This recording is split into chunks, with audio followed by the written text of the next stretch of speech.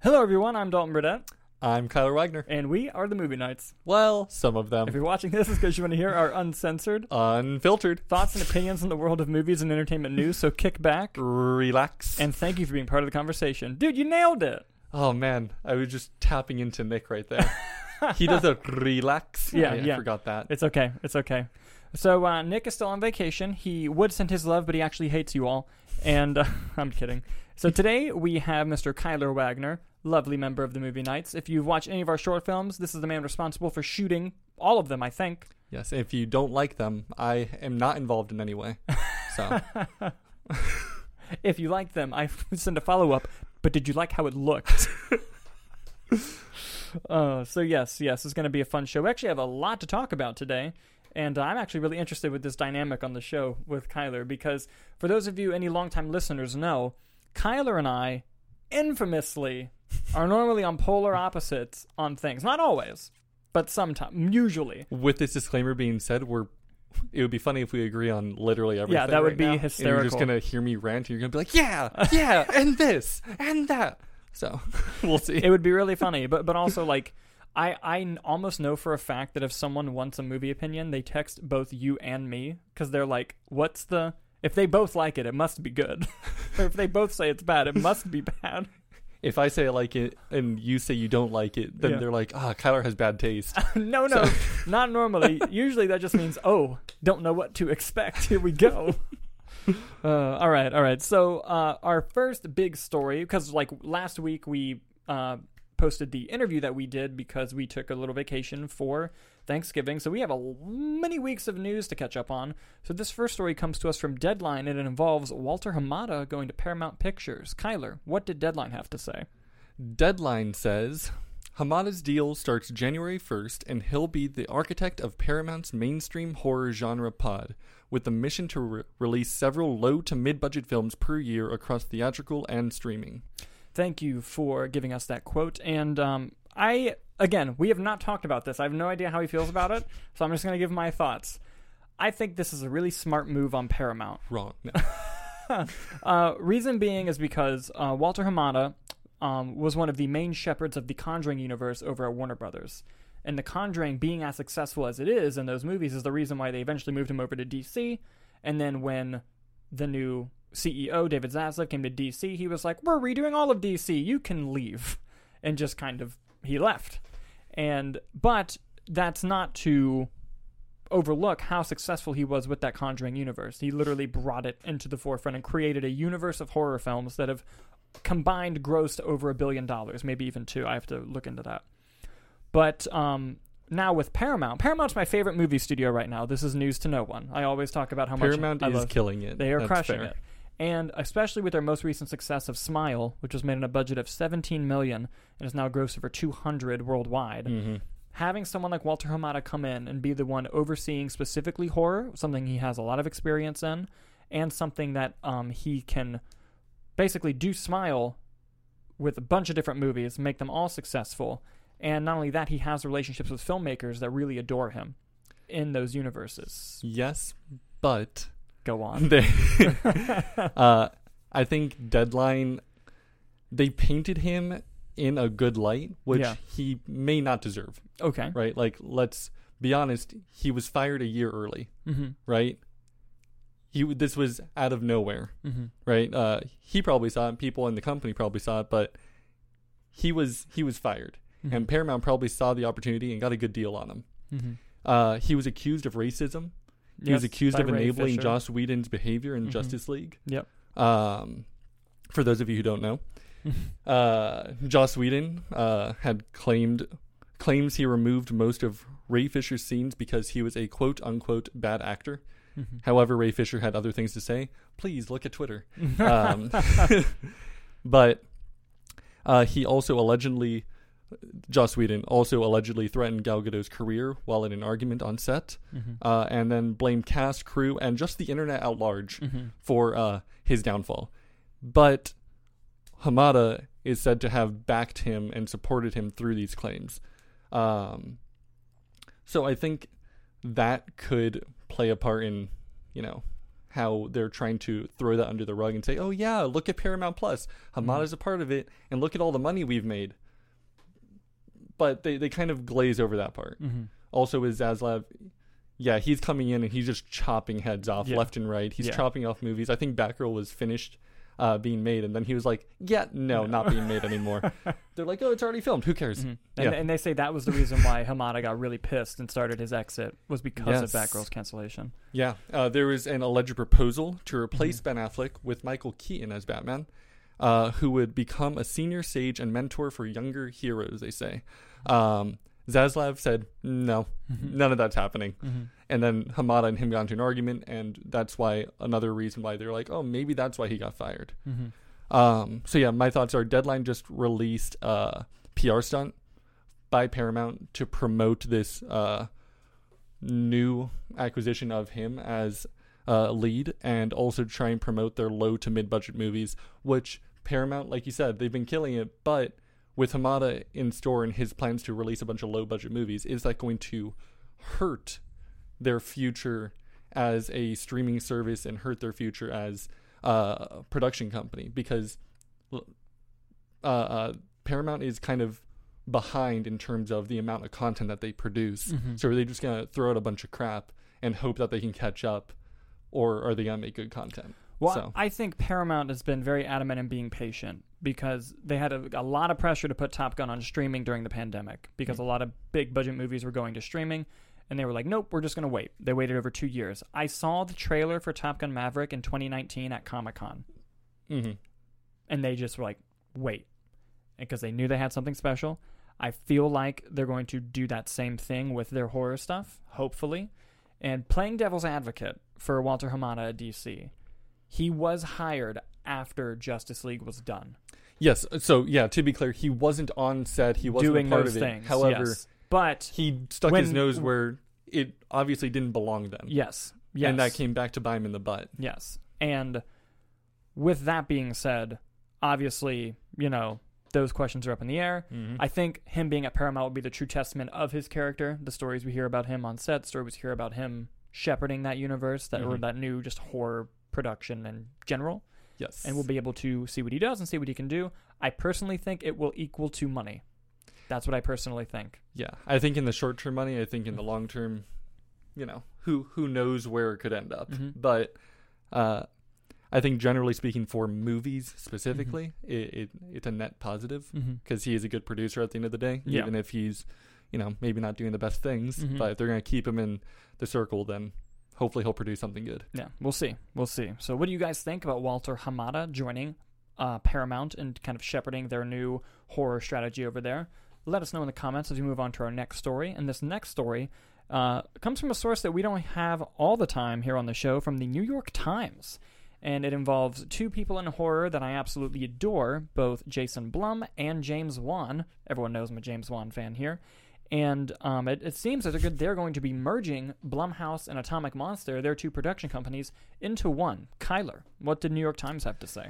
So the New York Times says Mr. Blum and Mr. Wan declined to discuss the contours of the proposed deal, except to say that Atomic Monster would become a creatively autonomous label inside of Blumhouse and have a first-look deal with Universal. They hope to close the deal during the first quarter of next year. So when you dive into the article a little bit more also, you do find out a few things. One of them being there is a Conjuring 4 happening, and there's a Nun 2 happening with Atomic Monster, but they've already had their deal with Warner Brothers, so that will not be affected by the new first look deal with Universal, the leftover Conjuring movies.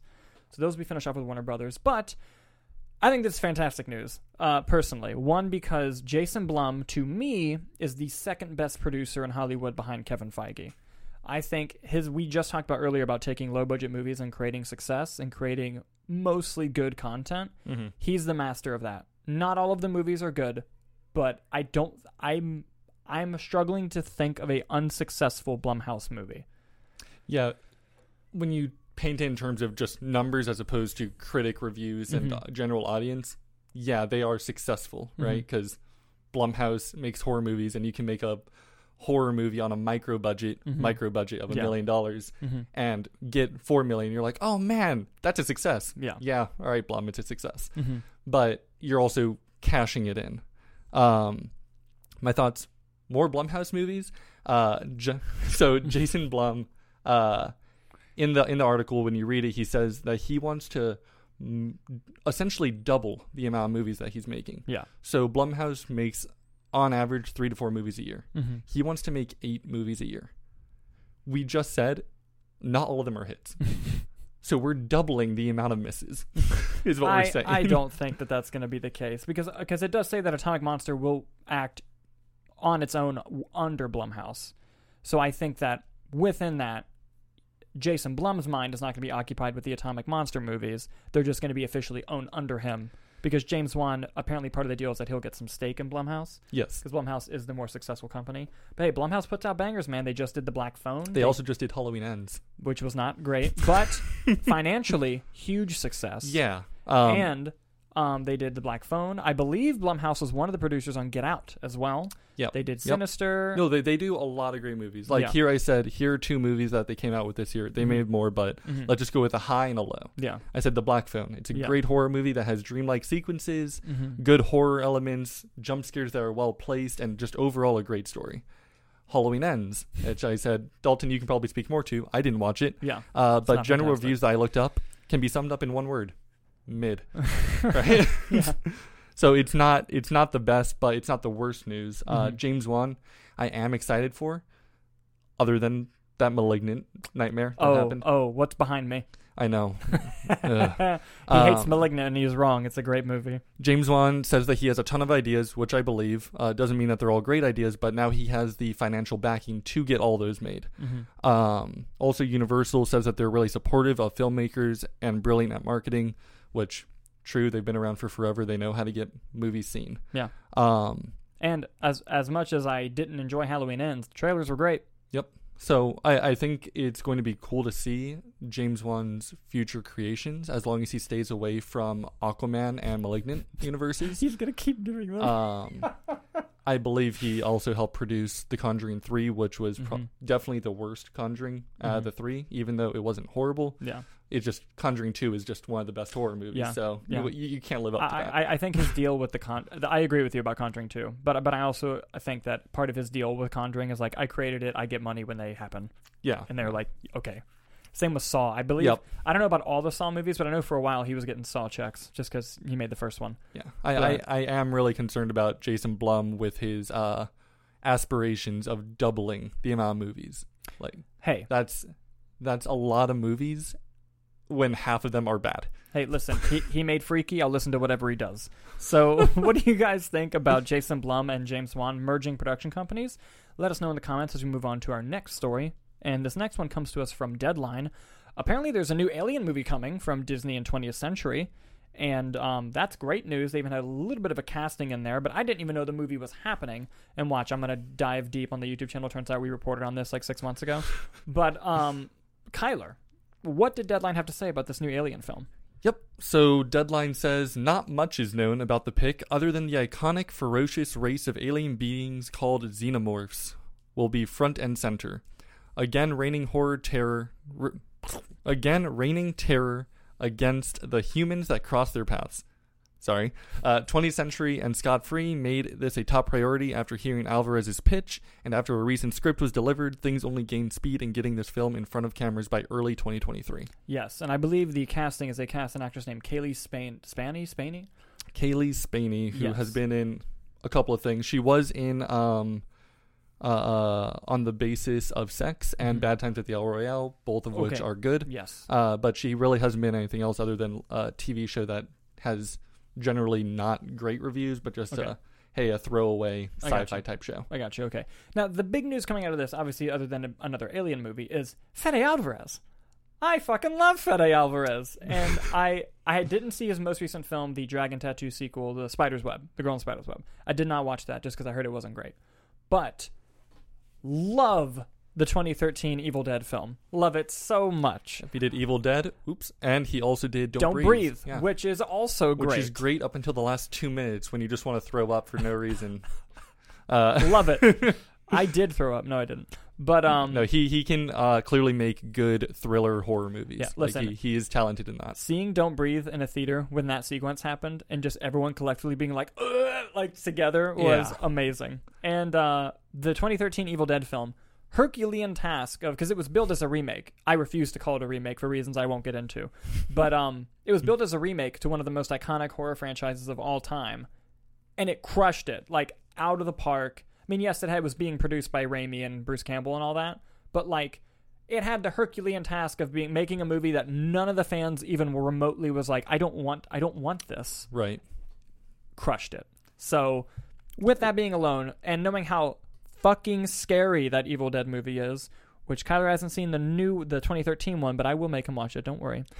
And just how scary that movie is, mixed with Alien, come on. I'm in. I'm excited to see his work. Mm-hmm. I think the movie is going to be bad. Okay. Right? It's Alien hasn't had a good movie since 1986. Come on, dude. The only good movie other than that was the one movie where they had to team up with Predator. No, that movie's not good. Alien vs. Predator is trash, but at least it's kind of like Godzilla vs. Kong, where you're like, okay. Fine. So I take it you're not a Prometheus fan and not an Alien Covenant Absolutely fan. not. Actually, I agree with The Guardian. So The Guardian says... So let me read what The Guardian says, and what I'm about to read sounds really pretentious, because it is. It's The Guardian. But they say this. Every alien since 2012's Prometheus have adopted the position that everyone is fascinated by minor elements of the original film, such as the mysterious space jockeys or engineers, and will happily sit through several hours of yucky, high-concept posturing about where they might have come from. Yeah. That's basically it. Like, if you go watch an alien movie, give me some horror elements, give me more thriller elements. Don't give me this almost like you're trying to be a rival without being a rival. Yeah. You know, it's like this high concept sci-fi, and that's what they've really been trying to tap into, but they obviously can't do it. Yeah. Just go back to being almost a slasher. Yes, well, we don't know what the movie is. We don't know if it's going to be... I doubt it's a sequel to Alien Covenant. It takes place before. I think they're done with that. It's probably some type of sequel or just movie in that world. I'm curious to see what it is. And I have faith in Fede Alvarez, personally. I have faith in him. I also really hope that they take a page out of Dan Trachtenberg's book. With Prey, that was one of the best Predator movies. That movie was great. In such a long time. It was good. And it was so good. It was so grounded. And it told a really concise story. So I hope that they do that with Alien. Yes, but put it in the theaters. I wanted to see Prey in theaters so badly. Yeah, they shouldn't have done that to Prey. Prey didn't deserve the Hulu, straight to Hulu. I agree. But what do you guys think about this new Alien movie coming from Disney and 20th Century Fox? Haha, Xenomorphs. Let us know in the comments below as we move on to our next story. This next one comes to us from Deadline as well. And a few weeks ago on the show, we reported that Blade had lost its director. Well, it has found a new one. Kyler, what does Deadline have to say? I apologize in advance for misspeaking anyone's name. Sources tell Deadline Yann Demange has signed on to direct The Pick with Michael Starbury to write a new script. Mahershala Ali is starring in the titular role, with Marvel Studios president Kevin Feige producing. After Tariq moved on from project, Marvel decided not to rush on finding his replacement, as they wanted to make sure they got the right director and writer, and decided to push pause on pre-production. Thank you for that. So Thank you for that butchering of a quote. No, I'm sorry. Listen, it happens. There's a reason why I give them to someone else, because I know I'll do worse. But so this news, I'm unfamiliar with the work of the director.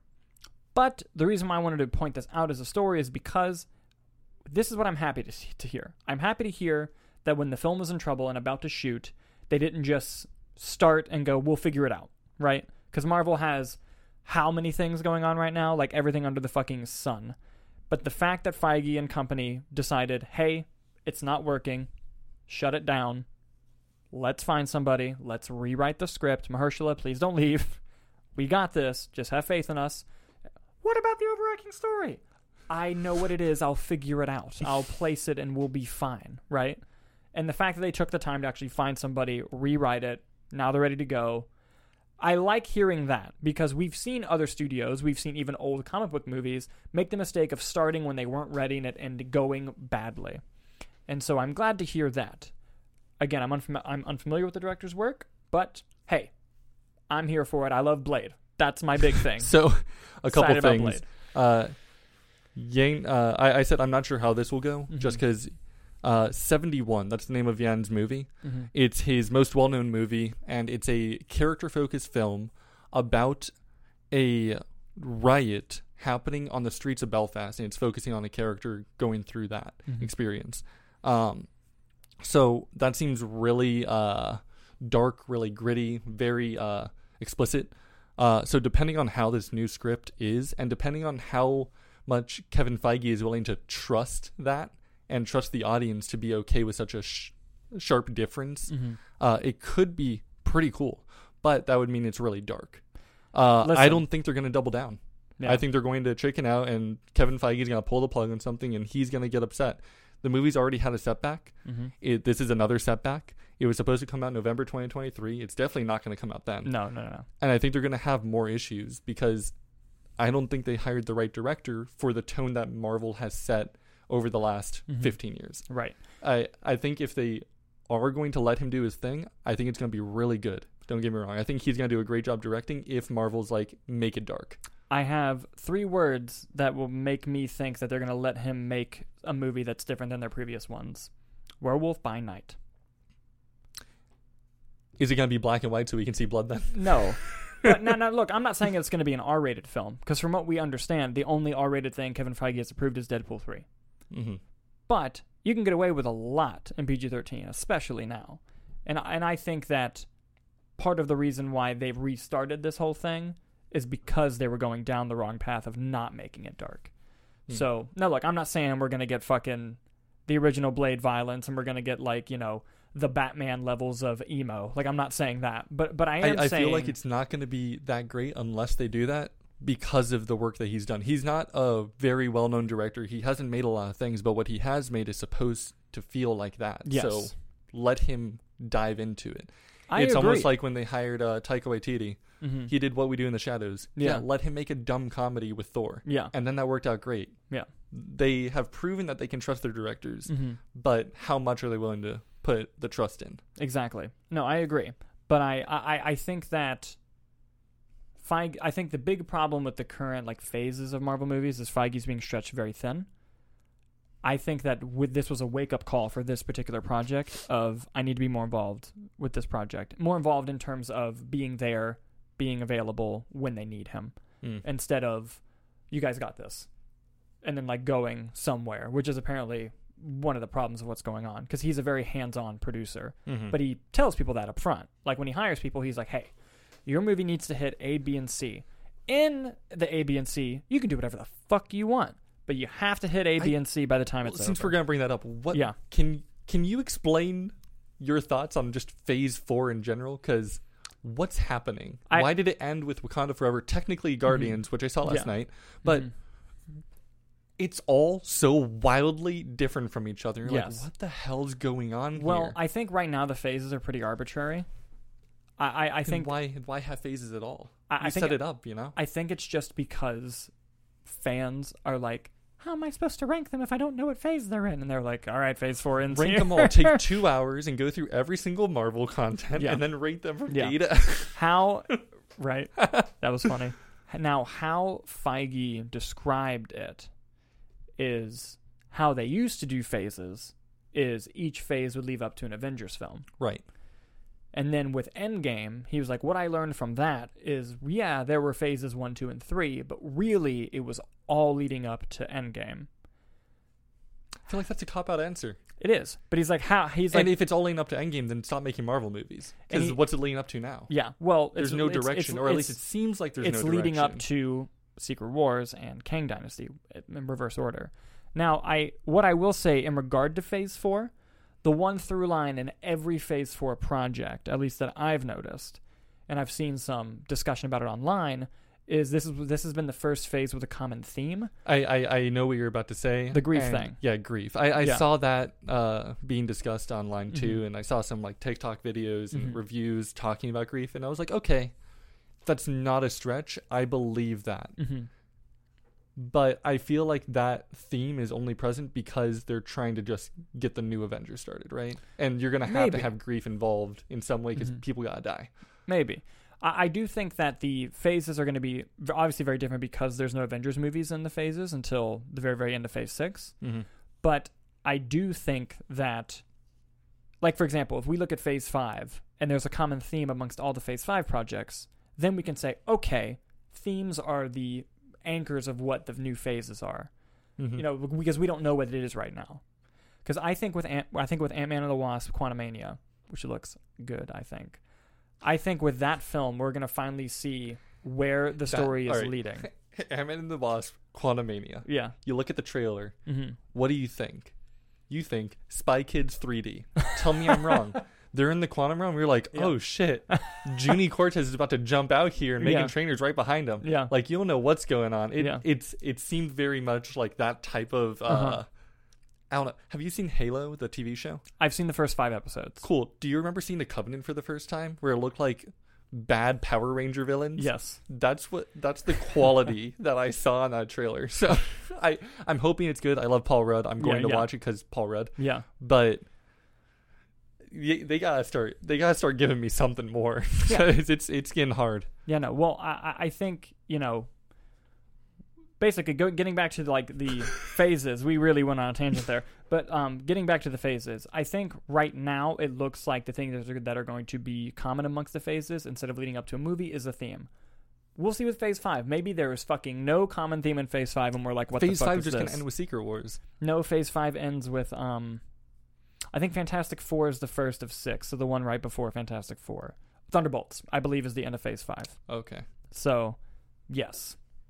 We'll see. But anyways, going back to Blade. Blade's going to happen at some point in Phase 5. Probably. Yeah. And that will relate to nothing. Yeah. So I hope it's dark. I hope so too. That's really here's the one little thing I'll add about Blade. Another reason why I think they will go darker.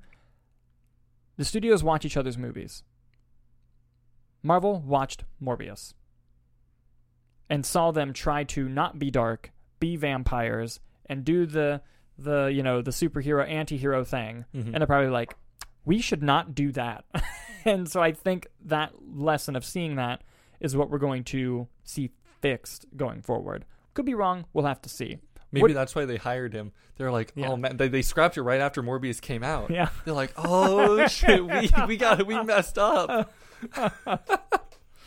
Maybe. If they ever announced that Guillermo del Toro came back to do Blade again, that would be the best day Guillermo del of all Toro time. is on a side mission to become the new Alfred Hitchcock with Cabinet of Curiosities, and he's like introduced and like he's the host. I was like, oh, okay. He's back. Yes, very, very fun. What do you guys think about Blade finding a new director? Let us know as we move on to our next story. This one comes to us from The Hollywood Reporter, and turns out Sony's just out here selling live-action Spider-Man universe shows to people. As long as it's not the MCU. Kyler, what did THR have to say? They said Angela Kang is trading zombies for superheroes. The news marks the first official confirmation from Amazon that the retail giant and streamer is indeed working with Sony on a slate of Marvel original TV series after the deal had been rumored for the past 2 years. Lord & Miller will steer the larger franchise for Sony Pictures TV, Amazon, and MGM. Thank you for bringing that in. And this comes to us as a huge surprise. Yeah, Angela Kang is doing it, sure. But, like, there's going to be a live-action Spider-Man universe TV show on fucking Amazon. Where this fascinates me is Sony has just recently made a deal with Disney Plus to allow their content to be on Disney Plus. So Venom, Amazing Spider-Man, Tobey's Spider-Man, I believe those. I know everything from Venom on that Sony made, including the MCU Spider-Man films, are going to be streaming on Disney Plus, and they'll put them in like the little Spider-Verse tab.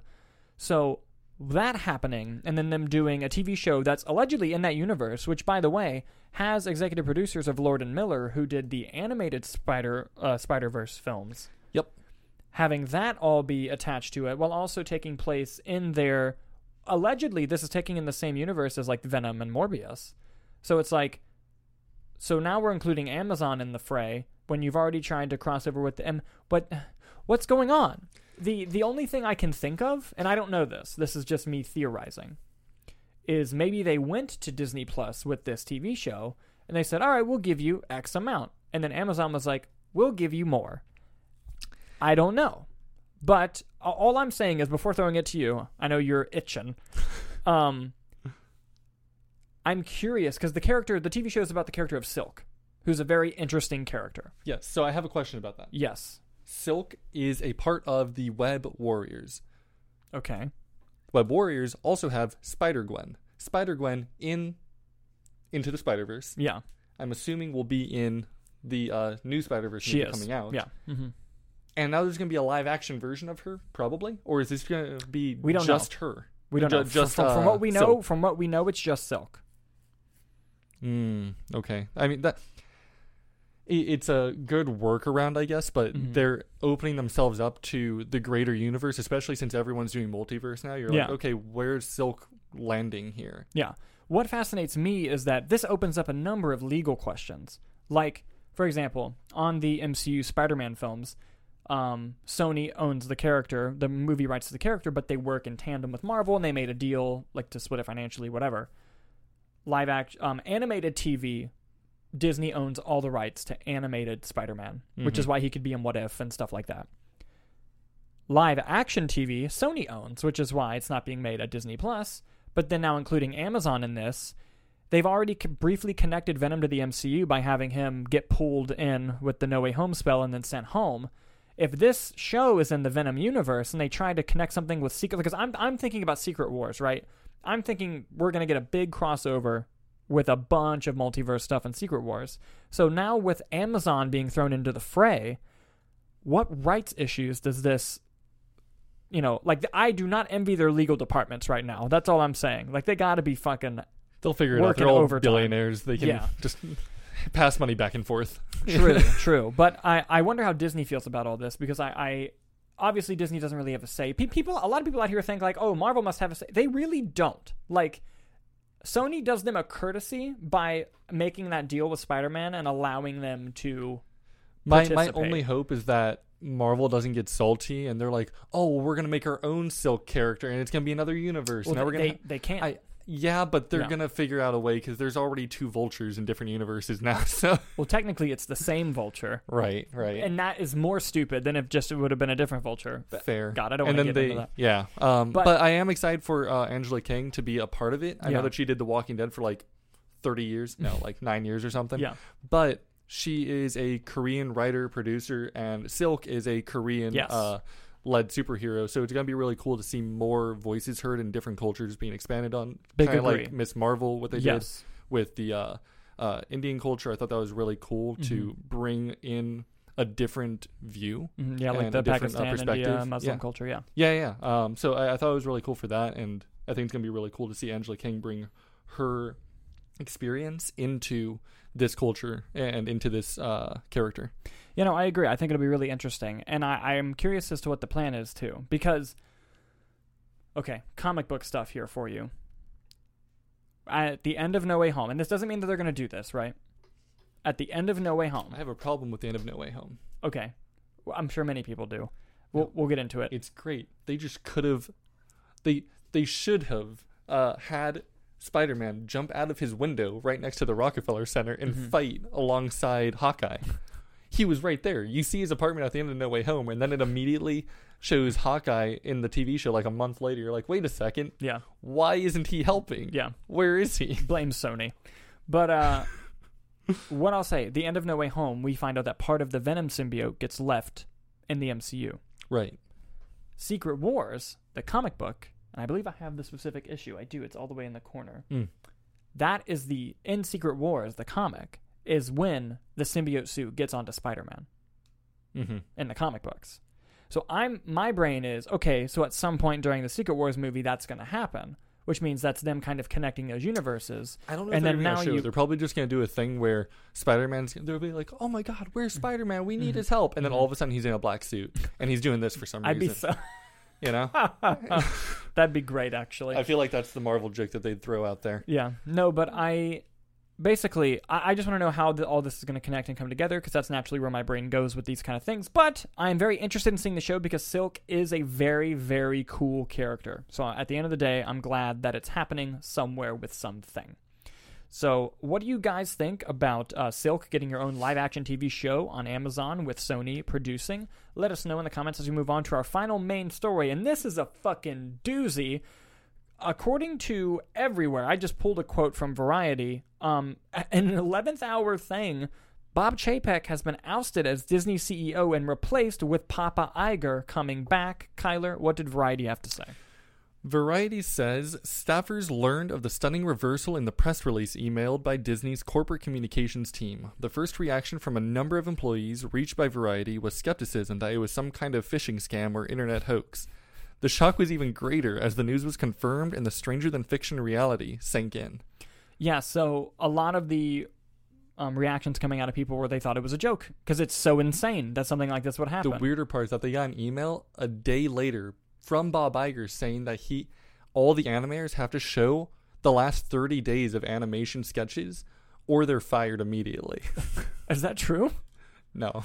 I was like, oh my God. It's the Elon Musk thing. Oh my God. That's funny. That's fucking funny.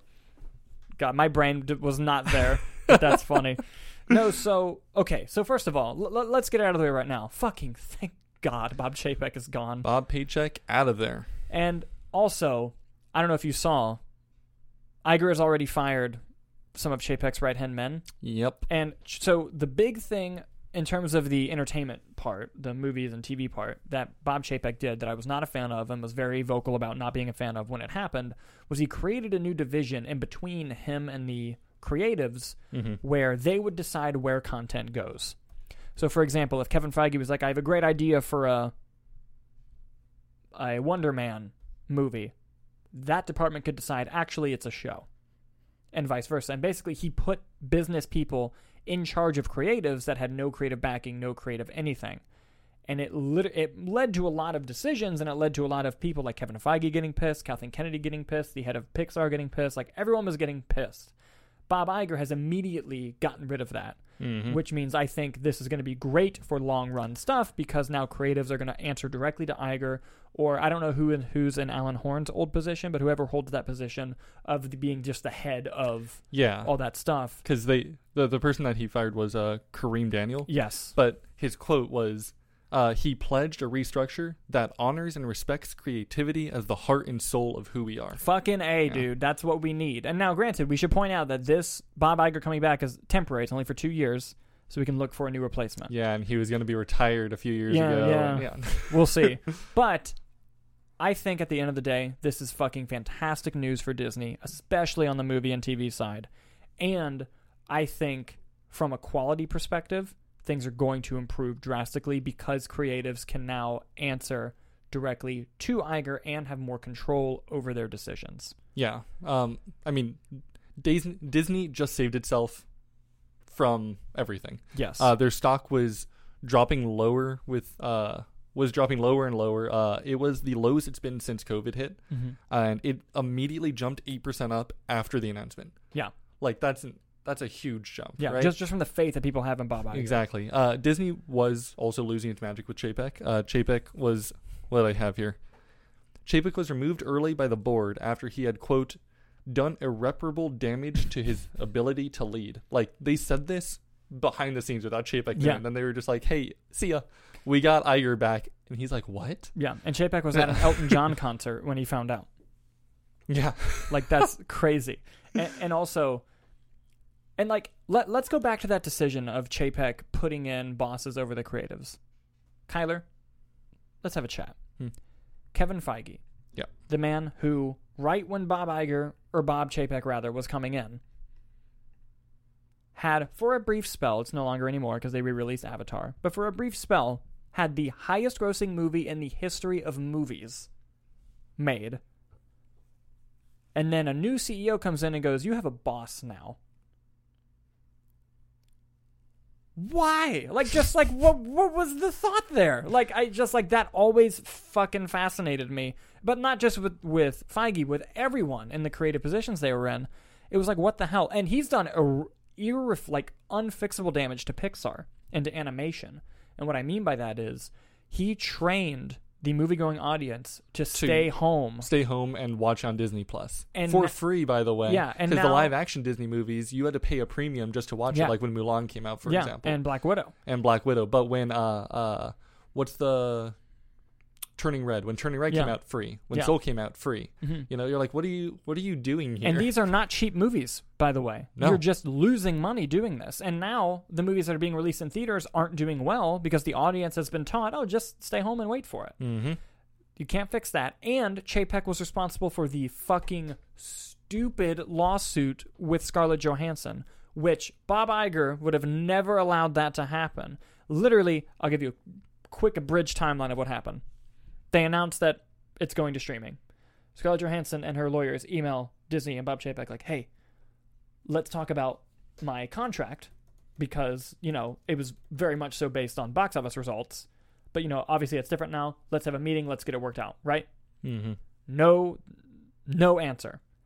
Months go by. Again, hey, guys, let's talk about this. Like, I really want to, get this deal made. Like, let's talk. Let's get it fixed, right? No answer. Then gets told by Chapek that it's not a big deal, we're not going to fix it. So what does Scarlett Johansson do? She could be really shitty, right? She could publicly say it. No. She finishes out the entire press tour for Black Widow, weeks of it, finishes completely her side of the contract, everything she was supposed to say. Then, one more time, guys, can we please talk about how I'm going to get paid on this? No answer.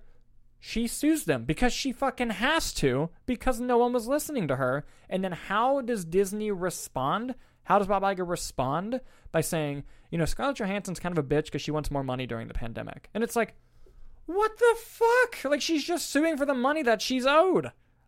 Are you really going to pull that card right now? Yeah, when they're multi-billion-dollar company. It was like, what the hell? And then you know that pissed off Feige. You know that pissed off a ton of people who were just like, yeah, Scarlett Johansson's character died, but we could have done like a quick thing or whatever with her. That's probably off the table now because you've went and fucking destroyed that relationship for no reason. Because guess what happened? They had to settle out and pay her millions anyway. So it's like, what were you trying to avoid there? So I'm just glad that he's fucking gone. That's the highlight of everything. Yeah, no, I'm glad he's back, especially since, we're in Orlando. We're right next to Disney World. Yeah. I mean, hell, I live right next to to Disney. This is so much has happened with when Bob Chapek came in, and sure, maybe Bob Iger had some influence before he left into what changes would be made. Yeah, but Bob Iger was also CEO and president for 15 years.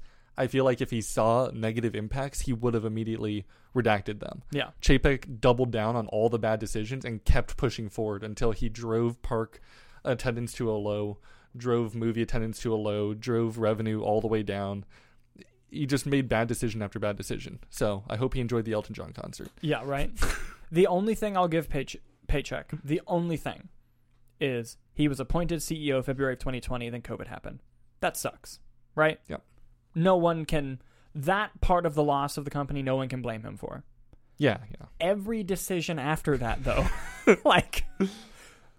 God, just... Thank you, Papa Iger.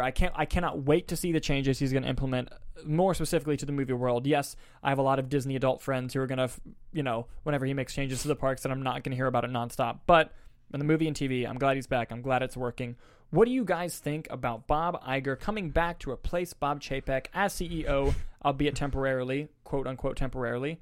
Let us know in the comments as we move on to the B-roll. What is the B-roll? That are just some quick news headlines that we wanted to briefly touch upon, but we didn't have time to fully dive in and talk about it as a full main topic, so we're going to go through them really quickly right now.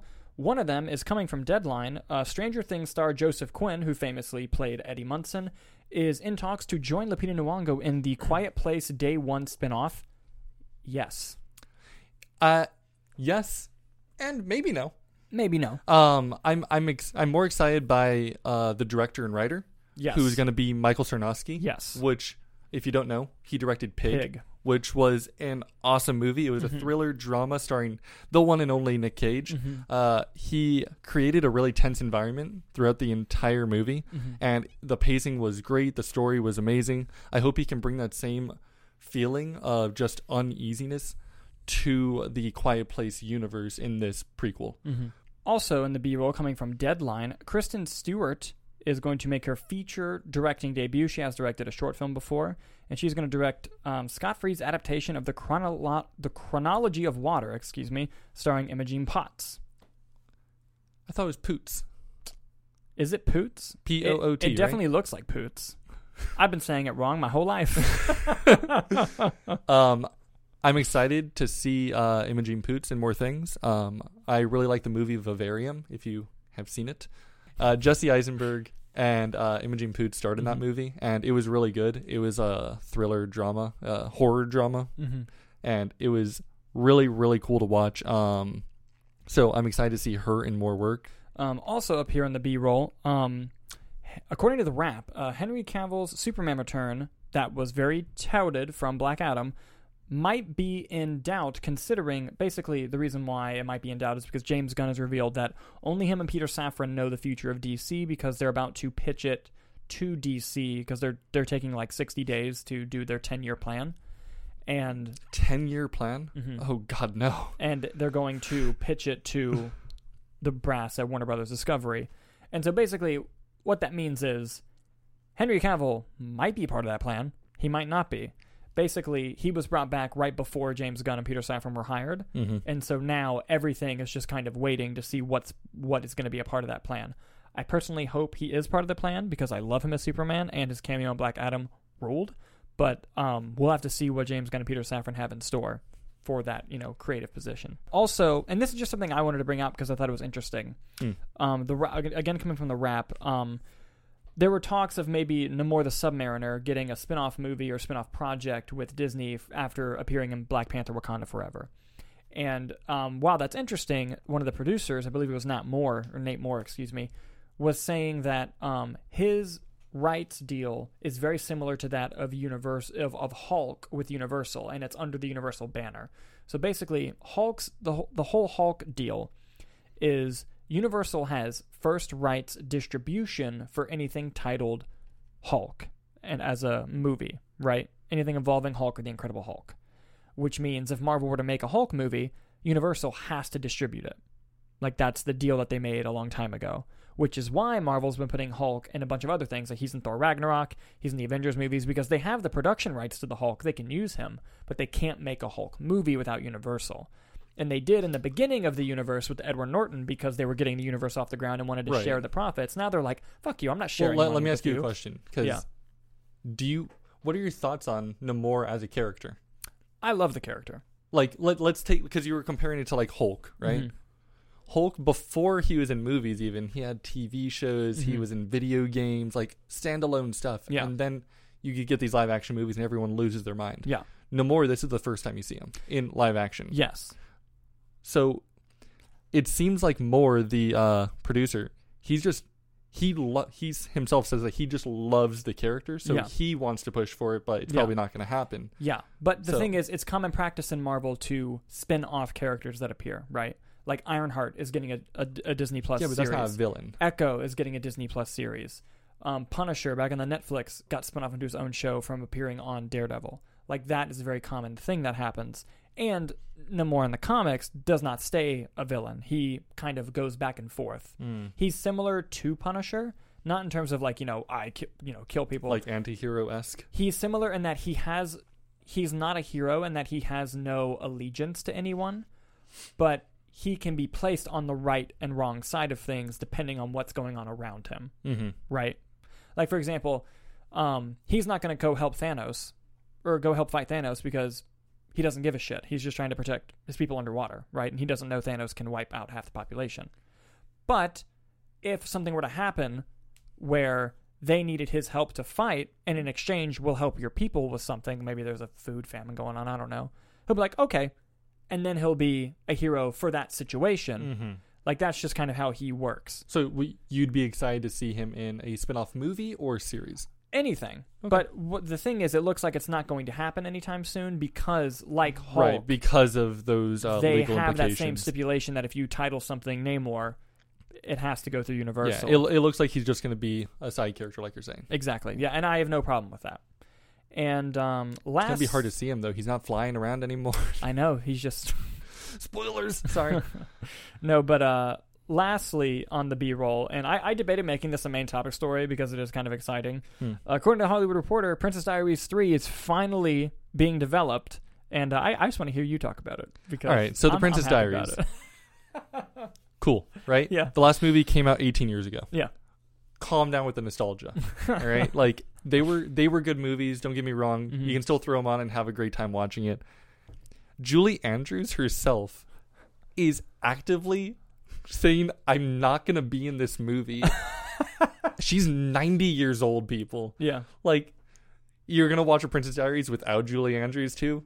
No, you won't. If they get Anne Hathaway, people will. So Anne Hathaway is an advocate for this, though. Yeah. She, like, if you go online and just look up Anne Hathaway Princess Diaries 3, you'll find her just saying things in interviews like, oh, yes, I want it so badly, I can't wait, blah, blah, blah. Anne Hathaway even said, when asked if Julie Andrews would be getting brought back on if this movie were to get made, she's like, we'll fly out anywhere she is, even go to her home and just throw a green screen behind her. You're like, okay, so you're going to make a bad movie? Like, what's your point that you're trying to make here? And Julie Andrews says, Princess Diaries 3, it would be too late to do it now. She told that to the Hollywood Reporter. She said, there was talk of a sequel many, many years ago, but I don't think it will ever come to pass. I think it's going to be the new Top Gun Maverick, personally. But yeah, no, it'll be exciting if it does happen. And before we move on, I do want to quickly do some little housekeeping here. While we love to have you watch us on YouTube, we understand life gets busy, you're constantly running around, and sometimes you just don't want to see our faces, especially Kyler's. So for your listening pleasure, the Movie Nights Roundtable is available in audio-only form on Spotify, Apple, Google, and any of your podcasting apps of choice. Simply open that app, find the Movie Nights Roundtable, and search for our big yellow logo. And with that being said, let's move on to the box office! I love the box office. The box office. That's so creepy. Future editing me is going to freak out. No, so I briefly want to bring up last week's box office because we didn't talk about it very quickly. Last weekend, the weekend of November 18th, number one was Black Panther with $66 million in its second week. That was going to be my guess. Number two was The Menu with $9 million. Number three, this is surprising. There's a faith-based television show called The Chosen. And they decided to put episodes 1 and 2 in theaters as a Fathom event. And it made $8.7 million. And it came in third at the box office. I think they did The Menu real dirty. Like, let's talk about going to a theater. Yeah. Any theater, AMC, for example. You go there, and it's a 24 theater. Is that being used properly? 24 screen theater. 24 screen theater. And 20 of the screens are still Wakanda Forever the week that The Menu comes out. And you get, like, 3 showtimes for The Menu. Yeah. Like, yeah, obviously they're not going to make a lot of money. Yeah. They did them so dirty there. Yeah. That's my thoughts on that. Money's gonna money. But coming in fourth was Black Adam, making another $4.6 million. And coming in fifth was Ticket to Paradise, making another $3.1. Now, with that being said, let's go into this past weekend. Now, these numbers are going to be a little wonky because I'm just getting the weekend chart of last weekend, not including the day before Thanksgiving, because a lot of people are reporting like 5-day totals because technically the weekend started Wednesday night. Right. I'm not doing that. I'm just going to, and I'll tell you what their total numbers are now, but I'm just going to do what happened last weekend. So, starting last weekend, coming in first, again, was Black Panther Wakanda Forever, making another $45 million. And its worldwide total is now $675 million. Wow. Yeah. That's impressive. We could say it's profitable. It's good. It's good. It might hit $1 billion. It might not. It might come just shy. I think right now it's projected to do around 900. Do you think they're going to keep pushing it or do a second push before the end of the year? No, I just think they're going to let it play through Avatar. Because I think you think they're going to let it play through Avatar? Mm-hmm. Really? Yep. I feel like once Avatar comes out, nothing is coming out. Nothing else. Yes, but like they might just buy out all the theaters. Disney's just going to own everything. I mean, they already do. Yeah. But I think that with Avatar, it's going to make a lot of money and continue to make money. But I think you always want that movie, because trust me, I worked in a movie theater for a long time, and I've seen it happen. I've seen people come up to the box office, ask for a movie. I say, sorry, it's sold out. And then they go, all right, well, what about this other movie? there's some seats left. Okay. And then by the end of the night, that movie also sold out because so many people were trying to get the other sold out movie. So there is a place for Black Panther. I mean, it's already just shy of I think by next week, it'll probably be at 700, which is crazy. Yeah. And I don't believe it got a China release. I don't think any Marvel movies this year got a China release. Avatar is, though. Money. That's all that means. Coming in second was Strange World, making $11 million. Total worldwide box office right now is at $27 million, and it was made on a budget of $180. Not good. I thought that it was going to go on streaming, so I kept refreshing Disney Plus. And what did we just say about the whole thing with Bob Chapek? I literally kept closing it out and opening back up. I was like, where's this movie, man? And then every time I clicked it, it said, watch the trailer. I was like, trailer? The movie should be out. Yeah. I didn't realize it was only in theaters. Yeah. It's going to lose some money, I think it's fair to say. Coming in third was Glass Onion, a Knives Out mystery. Making, over the weekend, it made $9.2 million. From Wednesday through the weekend, it made a total of 13. So right now it's made $13 million. It's only playing for a week, and this is 13 more million than any other Netflix movies made. So good for them. I hope that the lesson I want Netflix to learn is just release movies theatrically. That's the lesson I want them to learn. But what I think they might do is, since they didn't market the movie, and technically you can say 13 million is not a lot of money, even though for a movie that wasn't marketed and is only in theaters for a week, that's pretty nuts. Especially with Black Panther out right now. I think I think they have a narrative that they're going to try to push of like, oh, see, it didn't work. And it's like, you did it for a week with no marketing, and it came like that's. Yeah, I think the weirdest part was I sat down, I looked up, and I saw the Netflix logo on a movie screen. I was like, "What?" You were like, "Wait a second, something's not right here." Yeah, yeah. Coming in fourth was Devotion, which made $6 million. It's another fighter pilot movie starring Jonathan Majors and Glenn Powell, who was also in Top Gun Maverick. Hey. Total domestic box office right now is at $9 million. That's what it made through the Thanksgiving days. Coming in fifth was The Menu, making another $5.2 million. Its total worldwide box office is at $33 million. I don't know what its budget was, but it didn't seem like that high budgeted of a movie. It was like 3 locations. Yeah. So, I mean, I think the salaries were probably negotiated down because, I'm sure that filmmaker was like, please help me. Which, by the way, I'm not going to get into a whole review of The Menu right now. I will. It's great. You should go watch it. I really enjoyed it. I really, really enjoyed it. And can I tell you something? As soon as the movie ended, I went to McDonald's and got a cheeseburger. I wanted one so bad by the end of the movie. And also, Ray Fiennes and Anya Taylor-Joy and Nicholas Hoult crushed it. I thought they all did great. Yeah, no, that movie, definitely worth watching. Yeah. One of Voldemort's best. Yes. Absolutely. So yeah, next week is going to be interesting because there's a lot of new releases out right now. The Fabelmans is out, Bones and All is out, but they're in kind of limited capacities. Next week you have the release of Violent Night, and there's another movie coming out that I forget the name of. So it's going to be, this is when the free-for-all at the box office starts to happen, where I think Black Panther is going to stay number one until we get to Avatar. Probably. And Avatar is projected to make, it comes out in mid-December, it's projected to make about like 150 million or something on the opening weekend. Yeah. Yeah. And here's the thing, the first Avatar opened to 70, and it became the highest grossing movie of all time because it just stayed in the top 5. I think people shouldn't watch it opening weekend because that will tell Hollywood to wait 13 years to make a sequel. No. I mean, hey. No, yeah, I'm sure it's going to be good. Listen, I'm just happy because James Cameron's already started the press tour, and he's already saying some insane shit, and I love it. He's a wild person. I love it. Dude, he just did one of those videos for, like, the breakdown of their career. Yeah. Highly recommend watching it because he just talks I didn't finish it, but I started it. It's so good. But, yeah, that was the most recent weekend box office for you guys. And we do have a little movie review for you today. Kyler and I both saw, we saw a few movies, over the course of the weekend, but one thing that we both saw and we're both excited to talk about was the movie Glass Onion, a Knives Out mystery. The sequel to Knives Out, which stays in theaters until Tuesday, I believe, and then around Christmas it drops onto Netflix. It's out for a week, and then you can't watch it for a month. Yes, yes. That was their marketing. Mm-hmm. We have not talked about what we feel about the movie, so I'm excited about this. I'm going to go first. Not only did I really, really like the movie, I think I like it more than the first movie. And I love the first movie. I think that the way that this movie is a masterclass in how to reveal information to an audience. and how to tell a nonlinear story and have it not feel like a shtick. Like it felt like this is the only way this story can be told, is to tell it this way. And because you get ahead of yourself thinking you know what the movie is going to throw at you, and then it throws something else at you. And it's very, very... We're not going to spoil anything, by the way. That's going to make it hard. Oh. Well, I can't spoil anything? Well, it doesn't come out till Christmas. Oh, right. Yeah.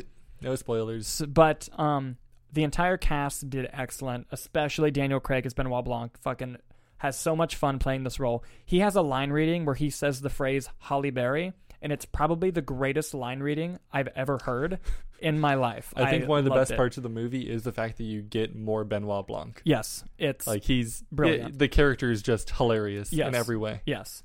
Like I said, the entire cast was great. I was so happy to see Jessica Henwick get more work, especially in a big movie. I love Jessica Henwick. She was the only good thing about Iron Fist, and I'm glad she made it. Her career made it out okay. And I thought it was great to see her, Catherine Hahn, Edward Norton, everybody. Like everybody in the movie was, even Batista, I thought was really good. Oh yeah, no. Batista and Ed Norton were amazing in the movie. Yeah. Honestly, everyone was really good. I think my favorite. My favorite character in the movie was Janelle. Oh yeah, Janelle Monáe's Monáe's character. She did phenomenal in the movie. She was insane. Like I thought she was gonna play a smaller part, and then like a third of the way through, you're like, wait a second. Yeah. Everything is out the window right now. And she crushes it. Yeah. And she's insanely good. Yeah. Also, the movie has a lot of cameos in it that I was not anticipating. And I was like, okay. Like, especially the cameo, I won't say who it is, but when they arrive at the dock to go to Greece and someone comes around and is like... Yeah, that was funny. I was like, that was really funny. What is this person doing in the movie? But it was really fun and great. But yeah, how do you feel about the movie? I mean, I think you like it based off what you said. But how do you feel about it as compared to the first one? And this opinion can change with time, obviously, but... So, I definitely want to watch it again. Yeah. But... It's amazing. It's a great movie. I left the theater pumped. I was like, I want to go home and watch Knives Out 1 again just because I love the character. I love the way that Rian Johnson. Yeah. I love the way that Rian Johnson just tells a mystery story. Mm-hmm. It's like he just sat in a room and watched the movie Clue for 30 years straight and then walked out and said, I can make mystery movies. And then he does. Yeah. Glass Onion is an amazing film. It's not as good as the first one. Okay. I think the beginning of Glass Onion feels very rushed in that it's so exposition heavy, and I know that it comes off as intentional. It comes off in a comedic way, intentional, and I was like, okay, that's a really funny way to do it. But man, they cram a lot in the first like 20 minutes of the movie. Yeah. Like slow down, and then once they get to the main part of the story, you're like, okay, now I can breathe again. Yeah. I thought that you get more Benoit Blanc, which is amazing. I think the story wasn't as fun compared to the first one for me, just because the first one, as soon as I watch it, like that's an instant classic. Yeah. Like every November time, throw it on. Yeah. You're gonna watch it every year. This one felt like a very great sequel to expand on the Benoit Blanc verse. Yeah. Right? On the Knives Out universe and creating essentially a Sherlock Holmes in modern day, where there's this new character all of a sudden that's going to be solving mysteries. Yeah. And throughout both movies now, he gives reference. He's like, oh yeah, I've done a case like this. And you're like, oh, I want to see that now. Case. Yeah. So I think it's an amazing movie. I think I rated it like 4 out of 5, but the first one I put 5 out of 5. Yeah. Like it's a great movie. I just don't think it's better than the first. Okay. And it's hard to say without spoiling anything. It is hard to say. But something that I think Rian Johnson does amazingly in every single project he's ever done, he is very, very good at setup and payoff. Especially in ways in which you don't realize it's set up until it's paid off. And then you're like, that was awesome. There's like a how few they specific do that. parts where I don't want to spoil even it. change the scene Yeah. post after showing it. Yeah. And you're like, wait a second, that's not what happened. Yeah, and then yeah. like 30 minutes later, they show it again. You're like, Yeah. oh. Yeah. I know why you did that. And yeah. it's really creative in how they and how he edits the movie so that he reveals the information at the right time, even though he's already shown it to you, because throughout the movie, there's hints the entire time. Yeah. And also, I love how you can see the budget on the screen of this movie. Mm-hmm. They they paid a lot for Knives Out 2 and 3, and you can see it. You can see it on there. Yeah, no, it's fantastic. Mm-hmm. Definitely watch it as soon as it comes out. Yeah, I would say try to catch it in theaters first. Everyone knows I'm a proponent of going to theaters, but also my crowd was eating it up. Like it's like yeah, but I mean, by the time this comes out, they'll have like a day to go watch it. True. So true, but like when it comes out on Netflix, if you have not seen it, even if you have seen it, definitely go watch it for sure. Yes, I know when I go home for Christmas, I'm gonna make my family watch it. Mm-hmm. And here's the thing: another lesson I hope Netflix learns, that statistically is proven, movies do better on streaming when they come out in theaters first. Like that's a stat that no one talks about. That it's like, hey, our biggest launch on every streaming service was something that was already seen, because people get excited and want to watch it. Yeah. So, hopefully, I would love for Netflix to start releasing movies in theaters, because then, hey, we could get a Christopher Nolan Netflix movie. Yes. But yes, thank you guys for listening to our Glass Onion and Knives Out mystery review. And before we go, if you liked what you heard today and you want more, don't forget to subscribe to the official Movie Nights YouTube channel for weekly shows and movie reviews. You can also check us out on our social media channels where we post updates, short video clips, and more. Those links can be found in the video description if I remember to put them there. And Kyler here, not only is he hard at work as being a member of the Movie Nights, but he also has his own adventures over on Twitch. Kyler, where can people find you on Twitch? Yeah, you can actually find me on Twitch and YouTube at here. I will also try to remember to put links in the description for that as well. Yeah, just look at the lower third and check the description. I go live 3 times a week. If you like playing RPG games, if you like playing shooter games, and if you like talking movies, I do one of those every week. Yes. So I go live 3 times a week, Sunday, Monday, and Fridays. So check me out if you want to just chat and talk about whatever is on the screen at the time. So... Yes, please go visit him. I really like your stuff, and I don't watch a whole lot of Twitch. And of course, like I start watching because it's like, oh, I'm going to support my friend. And then as you're like watching, I find myself like taking you with me, and like I'm eating, like watching, and I'm just like, God, I can't. I guess I have things to do, but like I want to keep watching. It's really good stuff. Thanks. Of course. And that's all we had for you on the show for today. Thank you guys so much for watching, and we'll see you next week.